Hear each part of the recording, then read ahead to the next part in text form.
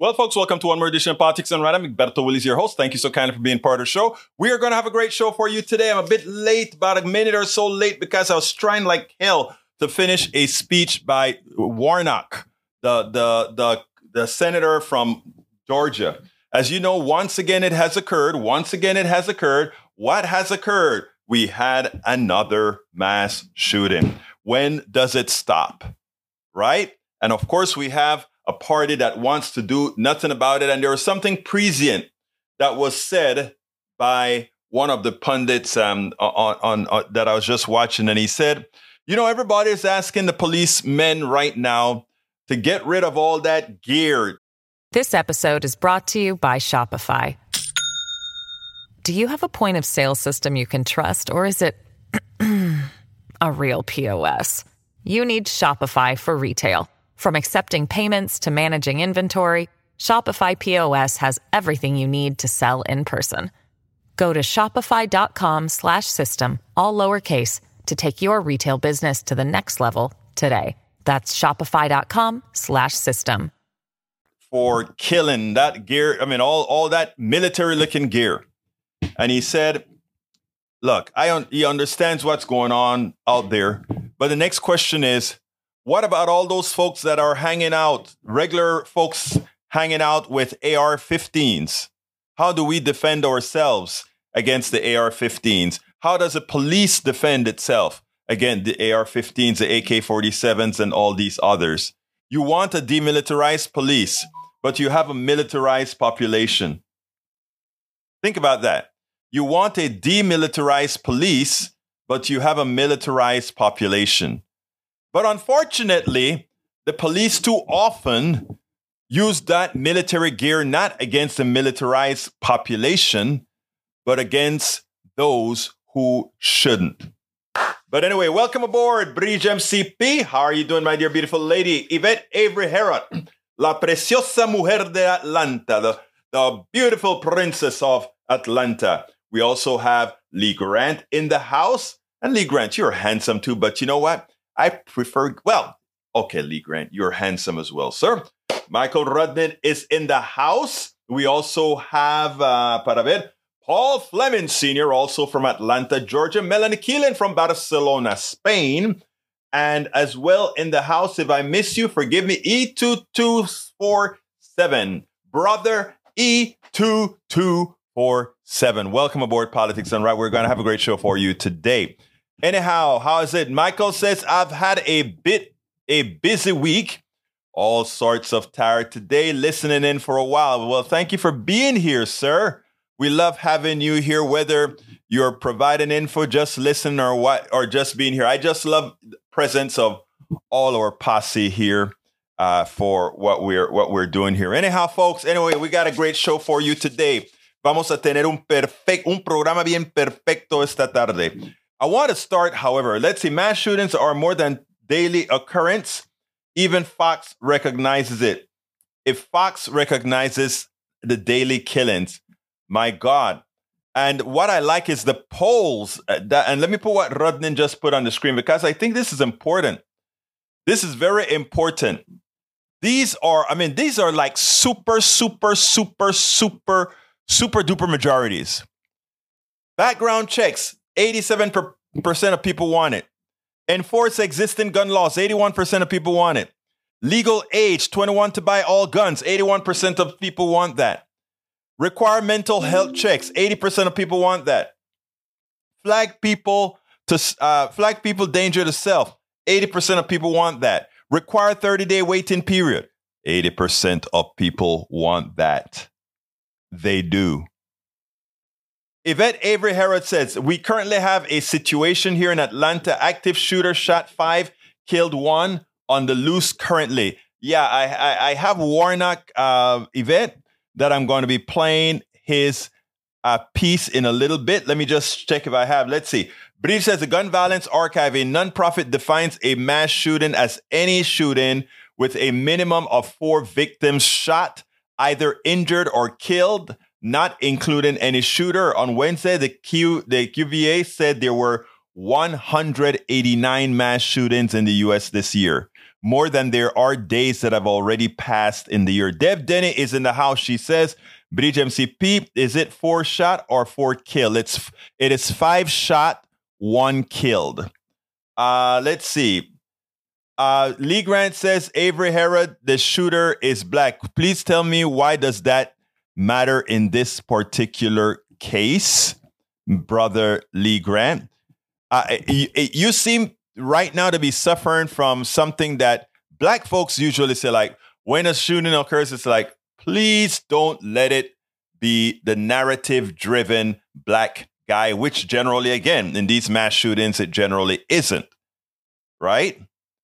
Now, so first of all, let's get that clear. Carl Cox is another hero for the guns lobby, and Lee Grant, I'm aware, according to Avery Herod, yes, these shootings are starting to blend into each other. But he says, why does it matter? Black immigrant, it usually 99% white male. It's amazing, right? And you know, I think, look, there are two people that do things like that in this room, and I want you to ask yourself, why is it that you kind of point that out? Mike Cisak and Brother Lee Grant. Think about it, Lee. Why did we need to know that specifically? Please tell me. Let's see. Deb Denny says, Egberto Willis, please get back to the top and see my first comment. I'll look for you, Deb Denny. Let's go to the top and see if it made it over. Deb Denny says she had a comment at the top. And Deb Denny, let's see. Bridge MCP is 4 shot. I want to find it because I don't like missing comments. So I'm going to go find your comment if it's here, but it's a possibility that it just isn't here, Deb Denny. All right, Deb Denny has 2 comments. Bridge MCP, is it 4 shot or 4 killed? There were shootings in Florida and that. Oh, wait. I didn't hear about the shooting in Florida. Please enlighten us, Deb Denny, about the shooting in Florida. There was a shooting, of course, in Cleveland, about 20-something miles up the road from where I'm at, Cleveland, Texas, that is, where 5 people were murdered. Mass shooting, AR-15 again. Eric K says, why do you point out same issues? Let's see. Lee Grant, late to the party and will need 100. I don't know. All right. But he says, I don't see anything about Florida on the news feed. I haven't seen anything about Florida myself either. Anyhow, I want to play you Warnock's speech because it is touching. It is touching. Let's see. Political fact. Michael Rudnin went ahead and jumped on the race wagon with Lee Grant. 63% of mass shooters. White men make up 63% of mass shooters, according to PolitiFact. If white men make up 63% of mass shooters, it will tell me, believe it or not, that contrary to popular, if those numbers are correct, contrary to popular belief, mass shooting is racially unbiased. Because I think you would agree that racially, notice I said racially unbiased, but gender-based biased, right? Egberto, the dude's wife was hiding him in closet. Wells should haul her away too. She got taken to jail, by the way. So yeah, Michael, if that is 63%, if we're just going on a racial basis, about 63% of the country is white. So that would tell me that, you know, racially speaking, mass shootings are equal opportunity offenders. Now, I think folks are talking about the particular kind of heinous. Well, all mass shootings are heinous. I'm not going to go there. Anyhow, I want us to go ahead and listen to Brother Warnock here, Senator Warnock, because what he has to say is touching and it's important. It's a long speech, and I just processed it just before I got here, so I didn't get a chance to cut out a lot of the empty spaces in there, but I want you to listen to this. I may cut the empty spaces out later on, but please listen to this. It is mind-boggling. Go ahead and listen to this. And while this is still a developing situation, according to media reports, so far at least 5 people were shot. 5 on a random afternoon. And there's been 1 fatality the others taken to the hospital. I want to take a moment and thank law enforcement officials for keeping us as safe as they can. I want to thank them for their work trying to apprehend this individual. I'm also thankful for local media who are keeping all of us informed, and I'm grateful for our first responders, the people in healthcare, the people on the front lines. We count on them every day to care for those who are injured, to respond to people in peril. And that's what makes this particular shooting ironic and deeply upsetting, because it underscores the fact that none of us is safe no matter where we are. This happened in a medical facility where people are trying to find healing. And so I want to underscore that, because there have been so many mass shootings, in fact, about one every day in this country this year, that tragically we act as if This episode is brought to you by Shopify. Do you have a point of sale system you can trust, or is it a real POS? You need Shopify for retail. From accepting payments to managing inventory, Shopify POS has everything you need to sell in person. Go to shopify.com/system, all lowercase, to take your retail business to the next level today. That's shopify.com/system. This is routine. We behave as if this is normal. It is not normal. It is not right for us to live in a nation where nobody is safe, no matter where they are. We're not safe in our schools. We're not safe in our workplaces. We're not safe at the grocery store. We're not safe at movie theaters. We're not safe at spas. We're not safe in our houses of worship. There is no sanctuary in the sanctuary. We're not safe at concerts. We're not safe at banks. We're not safe at parades. We're not safe in our own yards and in our own homes. And now today we can add medical facilities to that list. And still we have done so very little in this building to respond. And in the American political square at large. And I think there's an unspoken assumption. I think that the unspoken assumption is that this can't happen to me. This won't happen to me. It won't happen to people that I love. But with a mass shooting every day, the truth is the chances are great.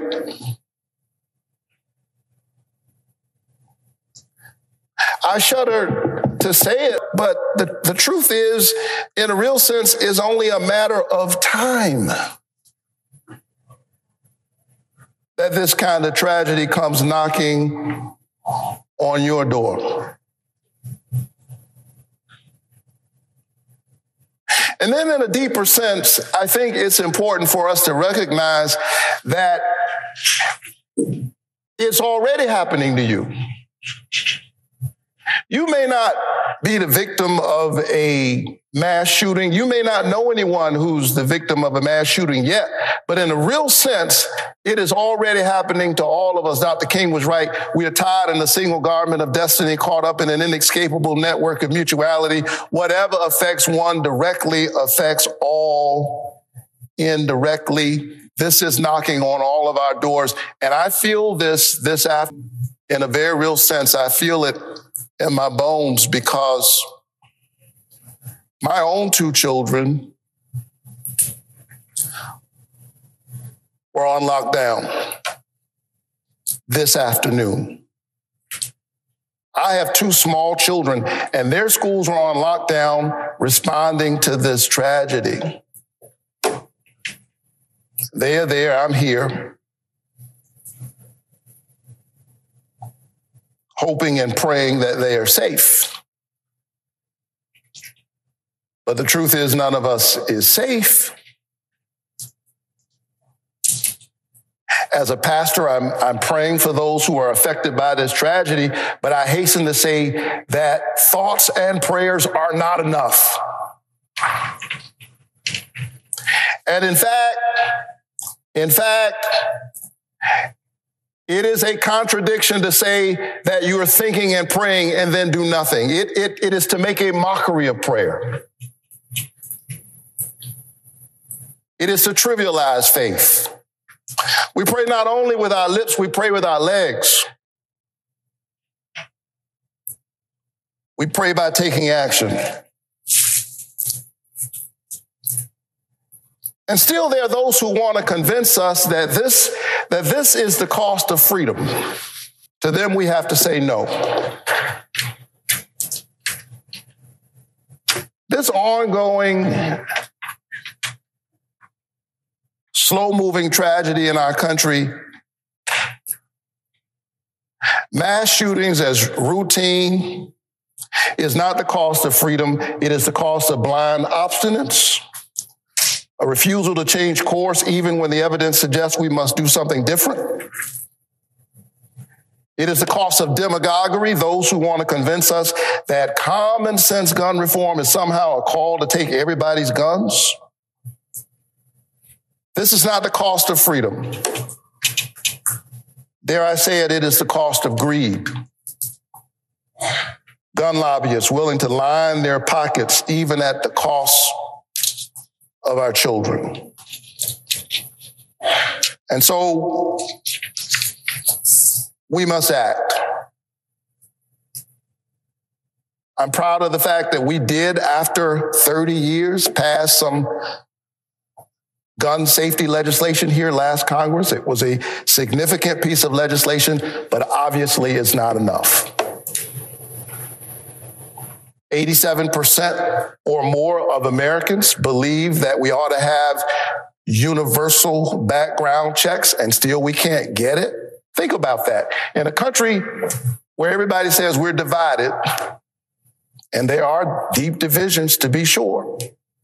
There's disagreement on this issue, to be sure. But in a country where there is 87% agreement on something, there's no movement on it in Congress. Which means that that's a problem with our democracy. The people's voices have been squeezed out of their democracy, and there's a growing chasm between what the people actually want and what they can get from their government. And we saw it in a stark and ugly way a few weeks ago when we had two brave young legislators stand up in Tennessee, three, in fact. And the same legislature that refused to do anything on gun violence came down on them with all of their might and expelled them from the legislature. We have to stand up against these anti-democratic forces at work in our country. And we have to give the people their voices back. And if we refuse to act while our children are dying, and in a moment when no one is safe, then shame on us. Shame on us if we allow this to happen and we do absolutely nothing.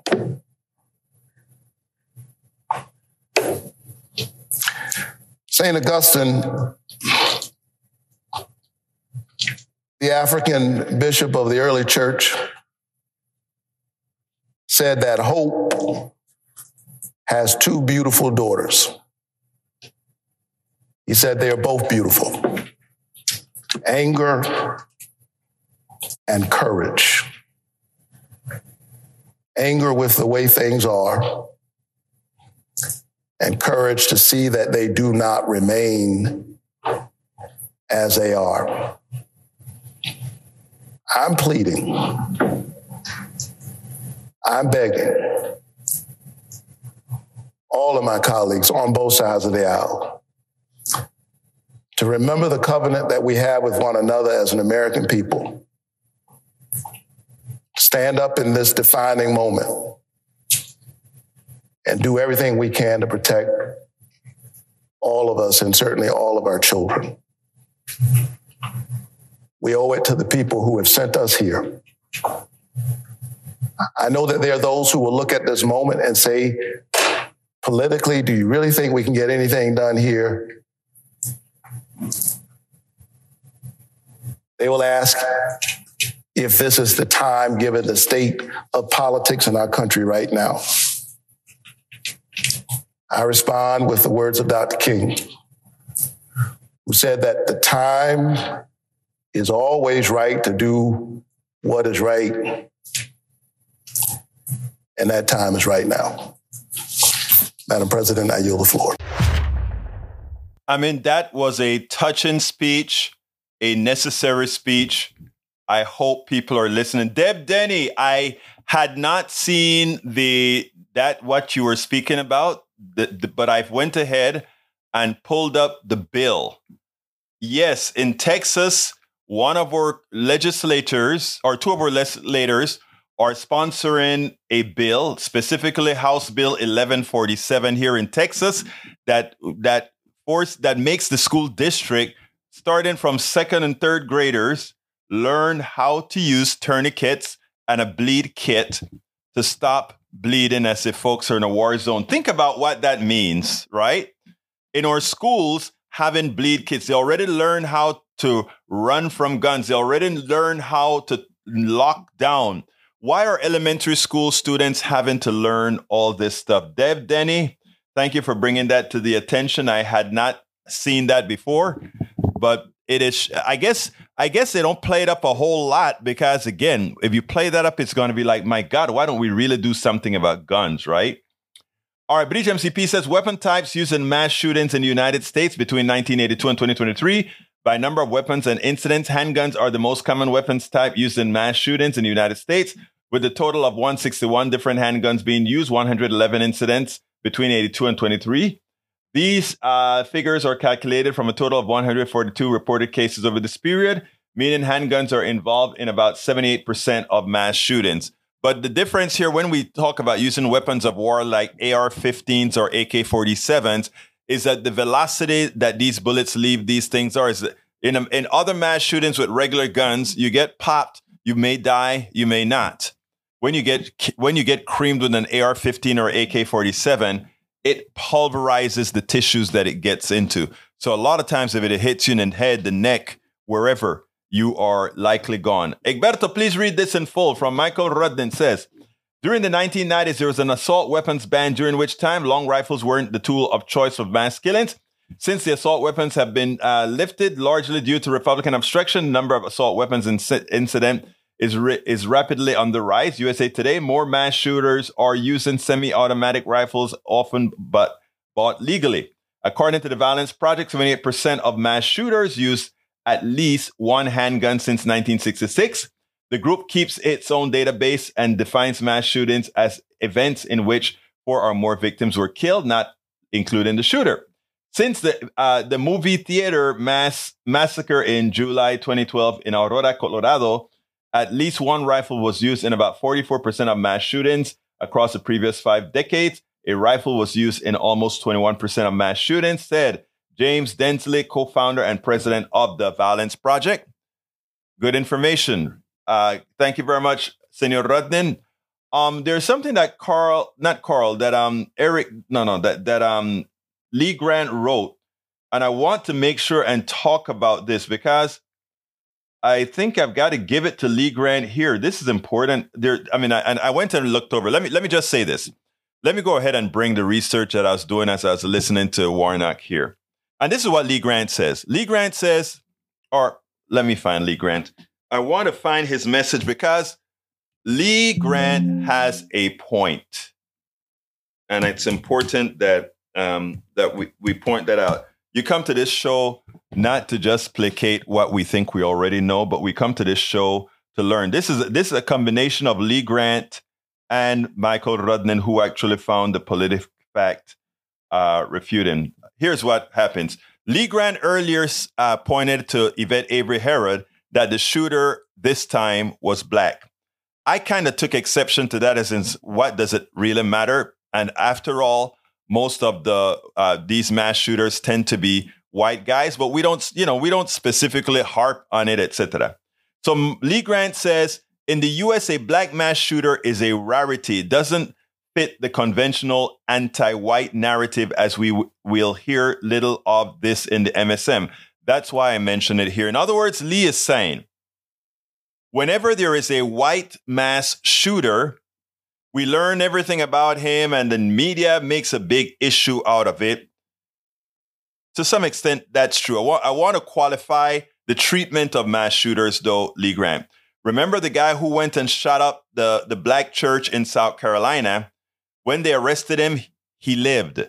Not only did he live, they went and they bought him a Burger King. So I don't want us to get the wrong impression here, but I do want to get the statistics and the numbers correct. Now, when Lee Grant said that, Brother Rudnin went ahead and researched and found the PolitiFact. And the PolitiFact that he came out and said, true, what the news, it is 63% of the mass shooters are white men. And when I heard that number, 63%, I said, well, whoa, if we have, just by race, not gender here, but by race, if we go ahead and say most of these people committing these mass shootings, 63% are white, immediately I go to the percentage of that particular population. And before I even read what Michael Rudnin put out there, that's what I was thinking. I was like, oh my God, there's an interesting thing here. Why is it that of how these things are reported, right? And here's the last paragraph in the PolitiFact statement. It says, Newsweek claimed, again, that mass shooters are mostly white, is literally accurate, which is true. But it's worth noting the imprecision of this data, and the percentage of mass shootings by white men is lower than their share of the male population, according to Mother Jones. That's an important statement. And when coupled with what Lee Grant says, it's something that should bother us. Yes, it is true that mass shootings by white men get big notions because, generally speaking, except for, let's say, the mother or the one in South Carolina where this white guy went in and shot a whole lot of blacks in the congregation. Whenever we see a lot of these mass shootings, it's always seemed to tend that the most attention is gotten where, the people who are getting shot are white. And I think he opens a door, Lee Grant does, open an important door about the value of life.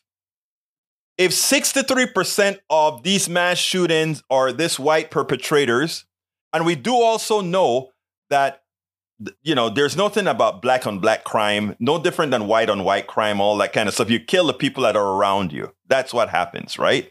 And if you're in an area that is mostly black folks around black folks, that's who get killed by who get killed. And the same with white folks by white folks. If you're in an integrated area, it's all random. But I think what's important here is the value of life. And the fact that what Brother Grant said there doesn't tickle the mainstream media, it probably should. How many times we hear about these mass shootings in these different parts, let's say in the major cities, that it doesn't get the attention other than a mass shooting has occurred? How many times in rural areas where we know the killing by guns on a percentage basis is higher than anywhere else? So we have a class and racial bias in the way we cover these issues. And I think if we covered these issues more fairly, more accurately, we would have more people wanting the solutions, in as much as we have 80+% of people wanting this. I hope you get what I'm saying here, because I think between what Grant and Rudnin had to offer here, it is important that we take a look at that concept. I think it is very important that we take a look at that. Thank you, both of you guys. All right, Egberto, 30-second video. Last year, shooting near kids' baseball game. Kids running in fear. This is a microcosm of what our nation is like now. People living in fear of the next shooting, going into active shooter mode. I saw that video. I can't put it on right now, but I did see that video. Let's see. If I missed anything from anybody, just kind of give me a note and I'll put it out there. Let's see what we got here. Carl Cox's thoughts and prayers have never stopped killings. No, mass killings or otherwise. Sensible gun laws, background checks, and a ban on battlefield weapons, funding for mental illness. Treatment is needed. Absolutely true. All of that combined is needed. I'm with you, Brother Cox. Eric K says, safety. New York asked residents to put Apple AirTags in their cars as vehicles theft soars. How about enforcing laws and holding criminals accountable? I think everybody wants to do that. But I just don't think you have the solution, Brother Hayes, because you're thinking about lock him up and throw the keys away when you at the same time want to reduce budgets, etc. They're mutually exclusive. They are mutually exclusive. Bruce Pollard says Susan Pollard will speak on gun safety at the Kingwood Democrats meeting tonight. Oh, great. Are you going to the meeting tonight, Bruce? Are you going to tape it? I can't make it to the meeting tonight, but I'd love for you to tape her speech. And we'll play it here because I know that's a very important concept, Bruce. Think about it. If you go, let me know. E2247, I know they're going to be live streaming it because Ellie said she's going to live stream it, but I'd like to get a fixed copy so I can clean it up and put it out there. So I hope you can do that. Eric Hayes says, Egberto, the handguns can be modified. Egberto, do you know the power of the 45 and the 9mm? Yeah, it's powerful. You're right. You're right, Eric. You're right. You're right. But it's still one trigger, right? I don't think it's a machine gun like some of the long rifles. Correct me if I'm wrong. I don't know a lot about guns. I got to confess that I don't know a lot about guns. All right. Mike Ronan said, Deb Denny, I heard about that bill on Bo of the Fifth Columns channel earlier today. It was insane, and I've not been seen Bo that angry before. Wow. I've never seen him angry. Neo Maxim says, questions for gun nuts. If a good guy with a gun happens to commit a crime and becomes a bad guy with a gun, why would creating more good guys with guns be? That is funny. That is funny. All right, YouTube watch. Let's see what else we got here. There was a fever over the land, a fever of disgrace, of indignity, of hunger. We had a democracy, yes, but it was torn by elements within. And by the way, folks, don't forget that this weekend is Ask Egberto Anything, politicsdoneright.com/Ask Egberto, politicsdoneright.com/Ask Egberto. Egberto is spelled Egberto, ASKEGBERTO. All right, let's see what else we got here. Bridge MCP, Mike C6 said, Bridge, sorry, but accessing to national statistics, the larger majority of mass shooters are black young men. Oh, boy. Don't change the subject to something that's true. Percentage-wise, mass shooters, go do the research yourself, but make sure you get it right, Mike C6. You're simply wrong. All right, Eric Hayes, let's see what else we got. No, Mike, this just went through the sets. You're right, Bridge. Mike Cisak has this thing about black people, really. Mike Cisak is generally tries to put everything that is wrong in this country has been created by black people in Mike Cisak's vision. And you can look at it by the statements that he makes, right? And like I told Mike Cisak, I mean, the mere fact that blacks are in this country now was done on a savagery that occurred to them. And at the same time, he would like to project that onto black folks. You don't see black folks trying to project ultimate savagery on others, but I can say specifically that if you were try to itemize, if you were try to put a degree of evil or a degree of the negative things that have been done to different sets of people, if we judged you by what a lot of your folks have done, sir, history wouldn't be too kind to you. But luckily, that's not what we do, because we treat people as individuals and we don't hold their ancestry against them. All right? But do realize the reality of the maximal savagery that has occurred in this country was not the people that you like to savage in the words that you use, sir. All right, let's continue with this. Daniel Ledo says the 5.56-45 round used in the AR-15 was originally designed to cause mass internal organ damage, but not death. The size and velocity of the bullet is designed to tumble after impact, creating a large wound cavity. Thus, is preferable to the 7.62-51 mound of the M1A for most combat roles, as although the latter is more powerful, it will instantly kill. The reasoning involves lighter carry weight and the expectation that a wooden soldier will require enemy resources to try to save lives, often put in. That's interesting information. Of course, if it does maximal damage to your organs, eventually you die, I would imagine, right? All right, Michael Rodney says, Neil deGrasse Tyson, evidence collected over many years obtained from locations indicate the power of PER is insufficient to stop bullets from killing school children. It's not funny, but my God, the way you put it, sir, the way you put it. All right. KJP says numbers are down 90%, down such, no, I don't know what that is. Long rifles being sold aren't machine guns. What time do we have? Yes, I still have some time for my other videos. Okay. Paul Fleming says, Mike is the reason why we say defund police. We need to use some of the money to help him. Thoughts and prayers. Yeah, Mike Csack, I don't know. Mike Csack really has a problem. And I don't, Mike, why don't you call in, Mike? Maybe we can use you as a call in. Why don't you call in?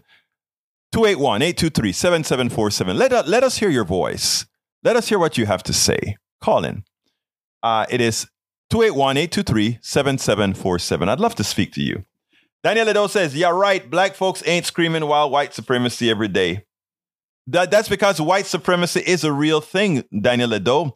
White supremacy isn't a statement against you as a white man, Bruce. Daniel. Because you are not supreme in the power structure here. You are not supreme in the power structure here. White supremacy has nothing to do with your white skin. Okay? It has more to do with a systemic thing that used your white skin as a method of attaining supremacy, not over just black folks, but over you too. You don't realize that you yourself, Ledo, Csack, and all white folks as well, are victims of white supremacy. You know, it's, you want me to post the phone? It's 281. I told you, I called it out, 823-7747. There is a phone, Mike Csack. So what I'm saying is, please, whenever people talk white supremacy, white people are not supposed to go, oh, no, they're attacking me. No, you're a victim of white supremacy, too. You are a serious victim of white supremacy. We all are. The foundation of this country was designed in such a manner that it only allowed supreme success to the few. But it's hard to get that across too often. Hey, folks, if you're on YouTube, consider joining. Click that join button and become a part of our posse. We'd love to have you as a part of our posse. Eric Hayes tells me I'm going through gas time. But anyhow, let's do this. Let me go ahead and give you Bernie Sanders believes. Anybody on YouTube also, give us a thumbs up. Give us a thumbs up. Show us that you like the program. Please show us that you like the program. We're fair and honest here. Does Western civilization equal white supremacy? No, it does not. Western civilization is just one of many civilizations, but do remember that Western civilization also copied many other civilizations. Gunpowder, the Chinese, different forms of putting manufacturing products, food, African, different technologies for navigation, Middle East, the number system, the Arabians. So, what I'm saying, I love how people like to grab on Western society, and somehow we define Western society as solely the domain of white supremacy. No.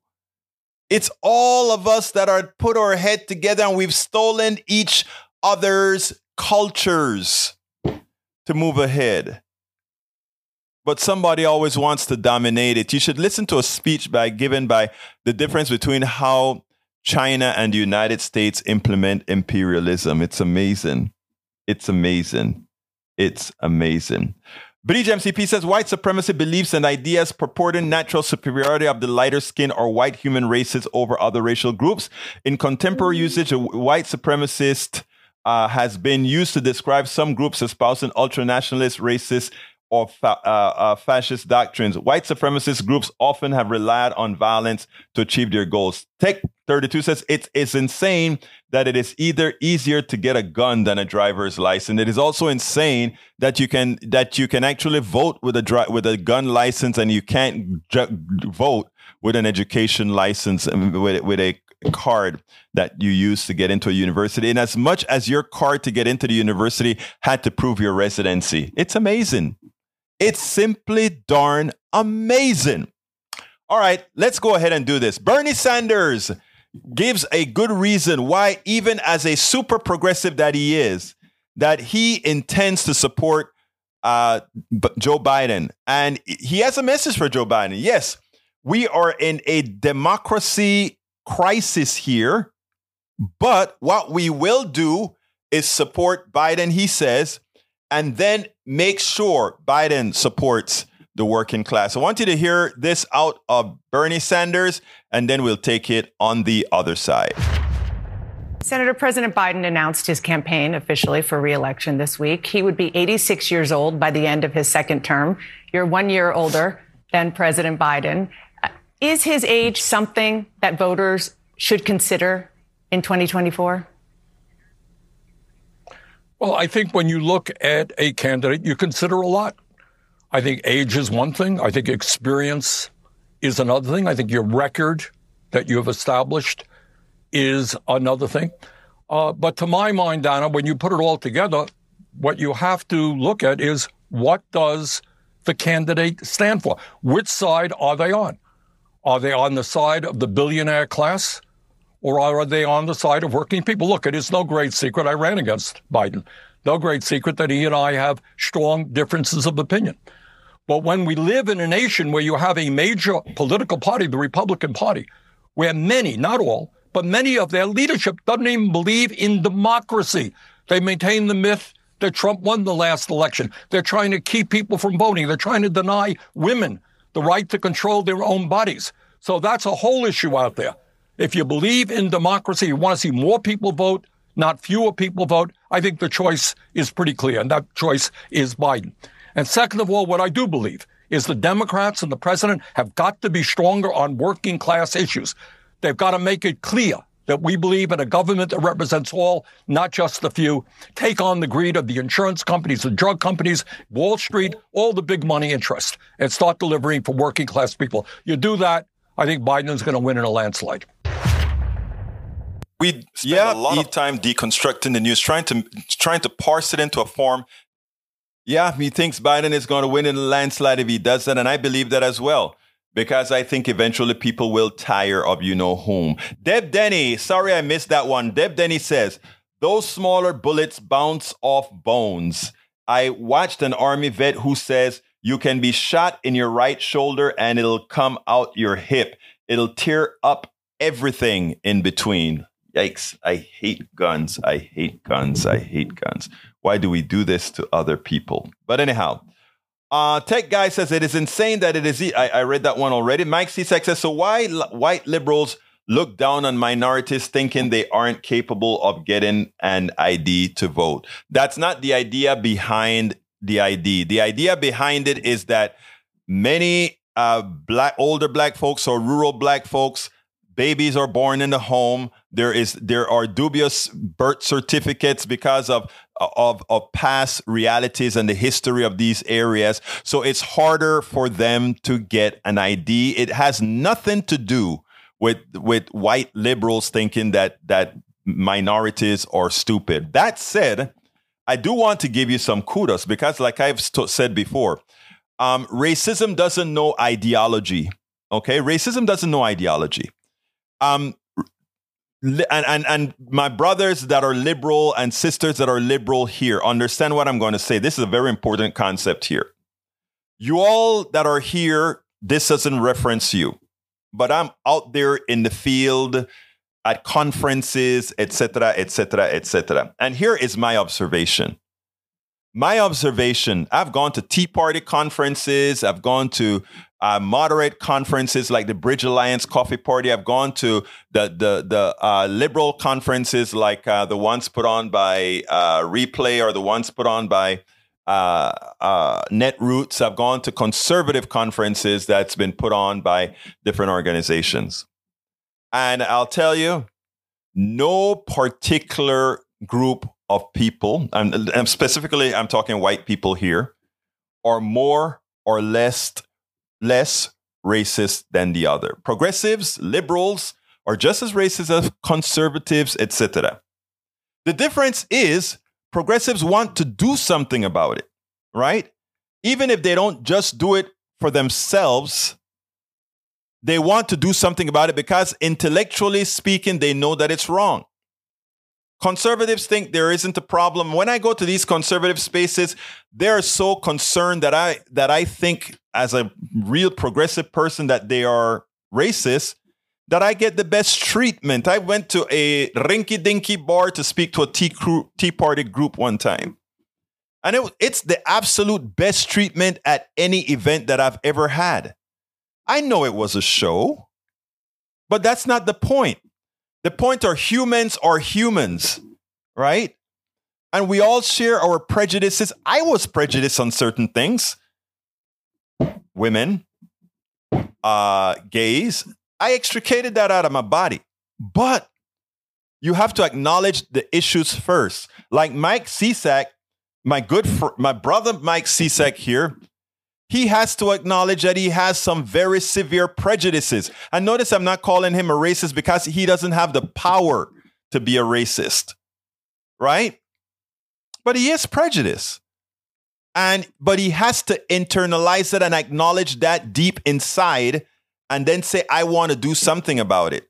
When I wanted to get over my sexism, I did something about it. When I wanted to get over my homophobia, I did something about it. And after doing something about it, I wasn't expecting a pat on the back. To put it bluntly, I wish somebody had kicked me and say, how could you have been so damn stupid before? And I would have accepted that. I would have dearly accepted that. So Mike Cisak, believe it or not, you are half right, sir. You're half right.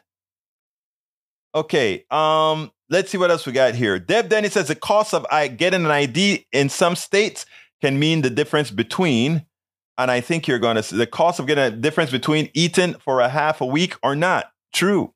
Michael Rudden says Egberto would have to argue progressives are less racist. Progressives' words and actions show an anti-racist tendency. No, Michael, understand what I'm saying here. And this doesn't apply to you. And this doesn't apply to my conservative friends who aren't racist either. Okay? I have a lot of conservative friends that are not racist at all. I just think they think funny. I don't think they plan things out or think things through, but they're not racist.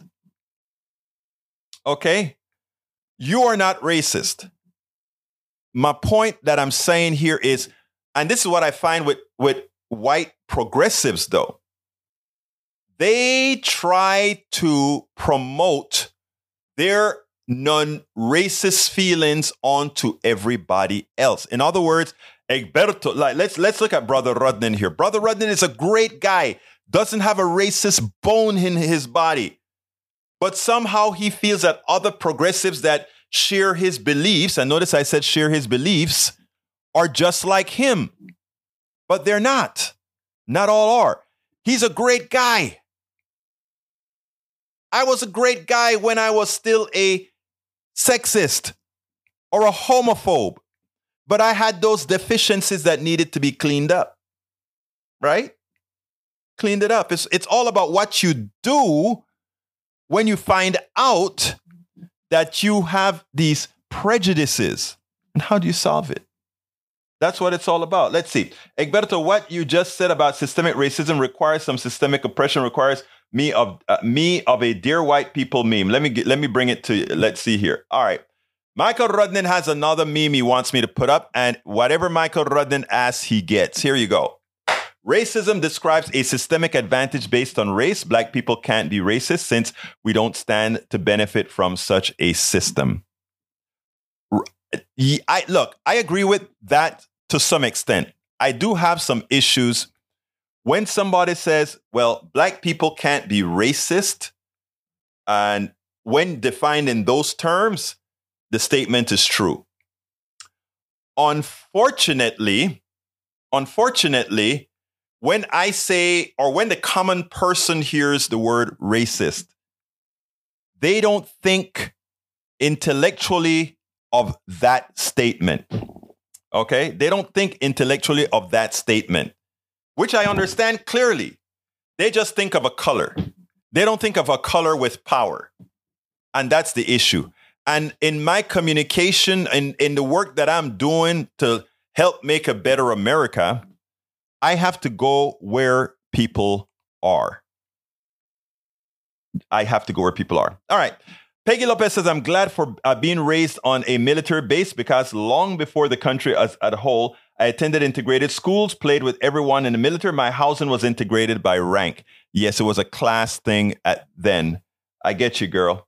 Mike Cisak says, conservatives think that blacks are as capable as they are in doing anything they set their minds to, but it's leftists who don't think blacks are, so they need help by the government. Actually, no, that's not a race. Your statement, sir, your statement makes horrendously bad assumptions, and it's something that racists use to convince otherwise good people to hate on left-wingers who are trying to solve problems.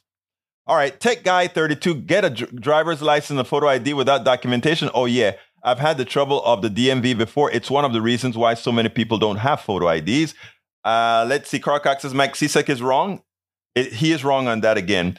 Egberto, please, for the screen. Okay, it's going to the screen. You know, she's shouting at me, Egberto, put this on the screen. There it is on the screen. It says, these are Labrador retrievers. They come in a variety of colors. They are loved and treated equally no matter their color. They don't fight each other over their color differences. When it comes down to it, they are all labs. They are all dogs. Dear humans, do better, be more like labs. I agree. I have one more video to play. And that video is about Brandon Boyle and saying we won't negotiate for the debt ceiling. There should be no negotiation with the debt. So I want you to listen to Brandon. Representative Brandon, he is pretty good at what he says. Here we go. Some Democrats are quietly joining Republicans, congressmen, in pressing for the president to start negotiating, do something. Is it not time for the White House to begin compromising? Could this meeting next week be the beginning of that process? Well, it's great to be back with you. And, you know, while there may not be that many legislative session days currently scheduled between now and May 31st, frankly, raising the debt ceiling is one of those things, unlike, say, passing a big budget bill. It's one of those pieces of legislation that's quite simple, literally only takes a paragraph. You could pass it in a day if there are the votes there. So there still actually is plenty of time between now and June 1st. And in terms of negotiation, we Democrats have been very clear. When it comes to paying America's bills, there can be no negotiation on that. We have to pay our bills, meaning we have to raise the debt ceiling. We've done it 103 times since 1940. The majority of those happened under Republican presidents, by the way. Now, in terms of future spending, we're happy to negotiate about that. Frankly, we always have to negotiate about that because government funding, regardless of the debt ceiling, will run out by midnight, September 30th. So this sort of fairy tale that Kevin McCarthy is weaving that Democrats don't want to negotiate is just that, a fairy tale. The Speaker McCarthy's House bill passing, even though very small, they squeaked through 217 to 215. But the fact that he did pull his caucus together to get it passed, does that increase his leverage in the talks next week? I really question that, frankly. I mean, one of the challenges we've had throughout this process on the debt ceiling is just how many side promises and side deals Kevin McCarthy needed to make just to get, after 15 rounds of votes, his own side to elect him speaker. That has been a real impediment throughout this. There are so many extreme MAGA members of his caucus that have been driving the train on this. It has only made things more challenging. I don't think that has suddenly gone away just because Kevin McCarthy was finally able to win one substantive vote last week for the first time in 4 months of speakership. Absolutely so. Absolutely so. So again, folks, no negotiations on the debt ceiling. I did a piece earlier today. Look at my newsletter, politicsdoneright.com/newsletter, where I covered Robert Reich. He believes that we should simply use the 14th Amendment to solve the issues. Anyway, folks, please go ahead and support the program at politicsdoneright.com/support. politicsdoneright.com/support. My name is Egberto Willies. This is Politics Done Right. And you guys know how I end this baby. I am what? Out. We spend a lot of time deconstructing the news, trying to parse it into a form that everybody can understand. We try to find those little nitpicks where it flies above the fray, etc. If you really like these videos that we do, I want to ask a big favor. Please go ahead. Number one, subscribe to our channel. And number two, please join if you can. Thank you so kindly for watching. Keep watching. Please remember to share. We must populate the entire internet with our progressive message, a message that we know is what most Americans say that they want. So help us, please join.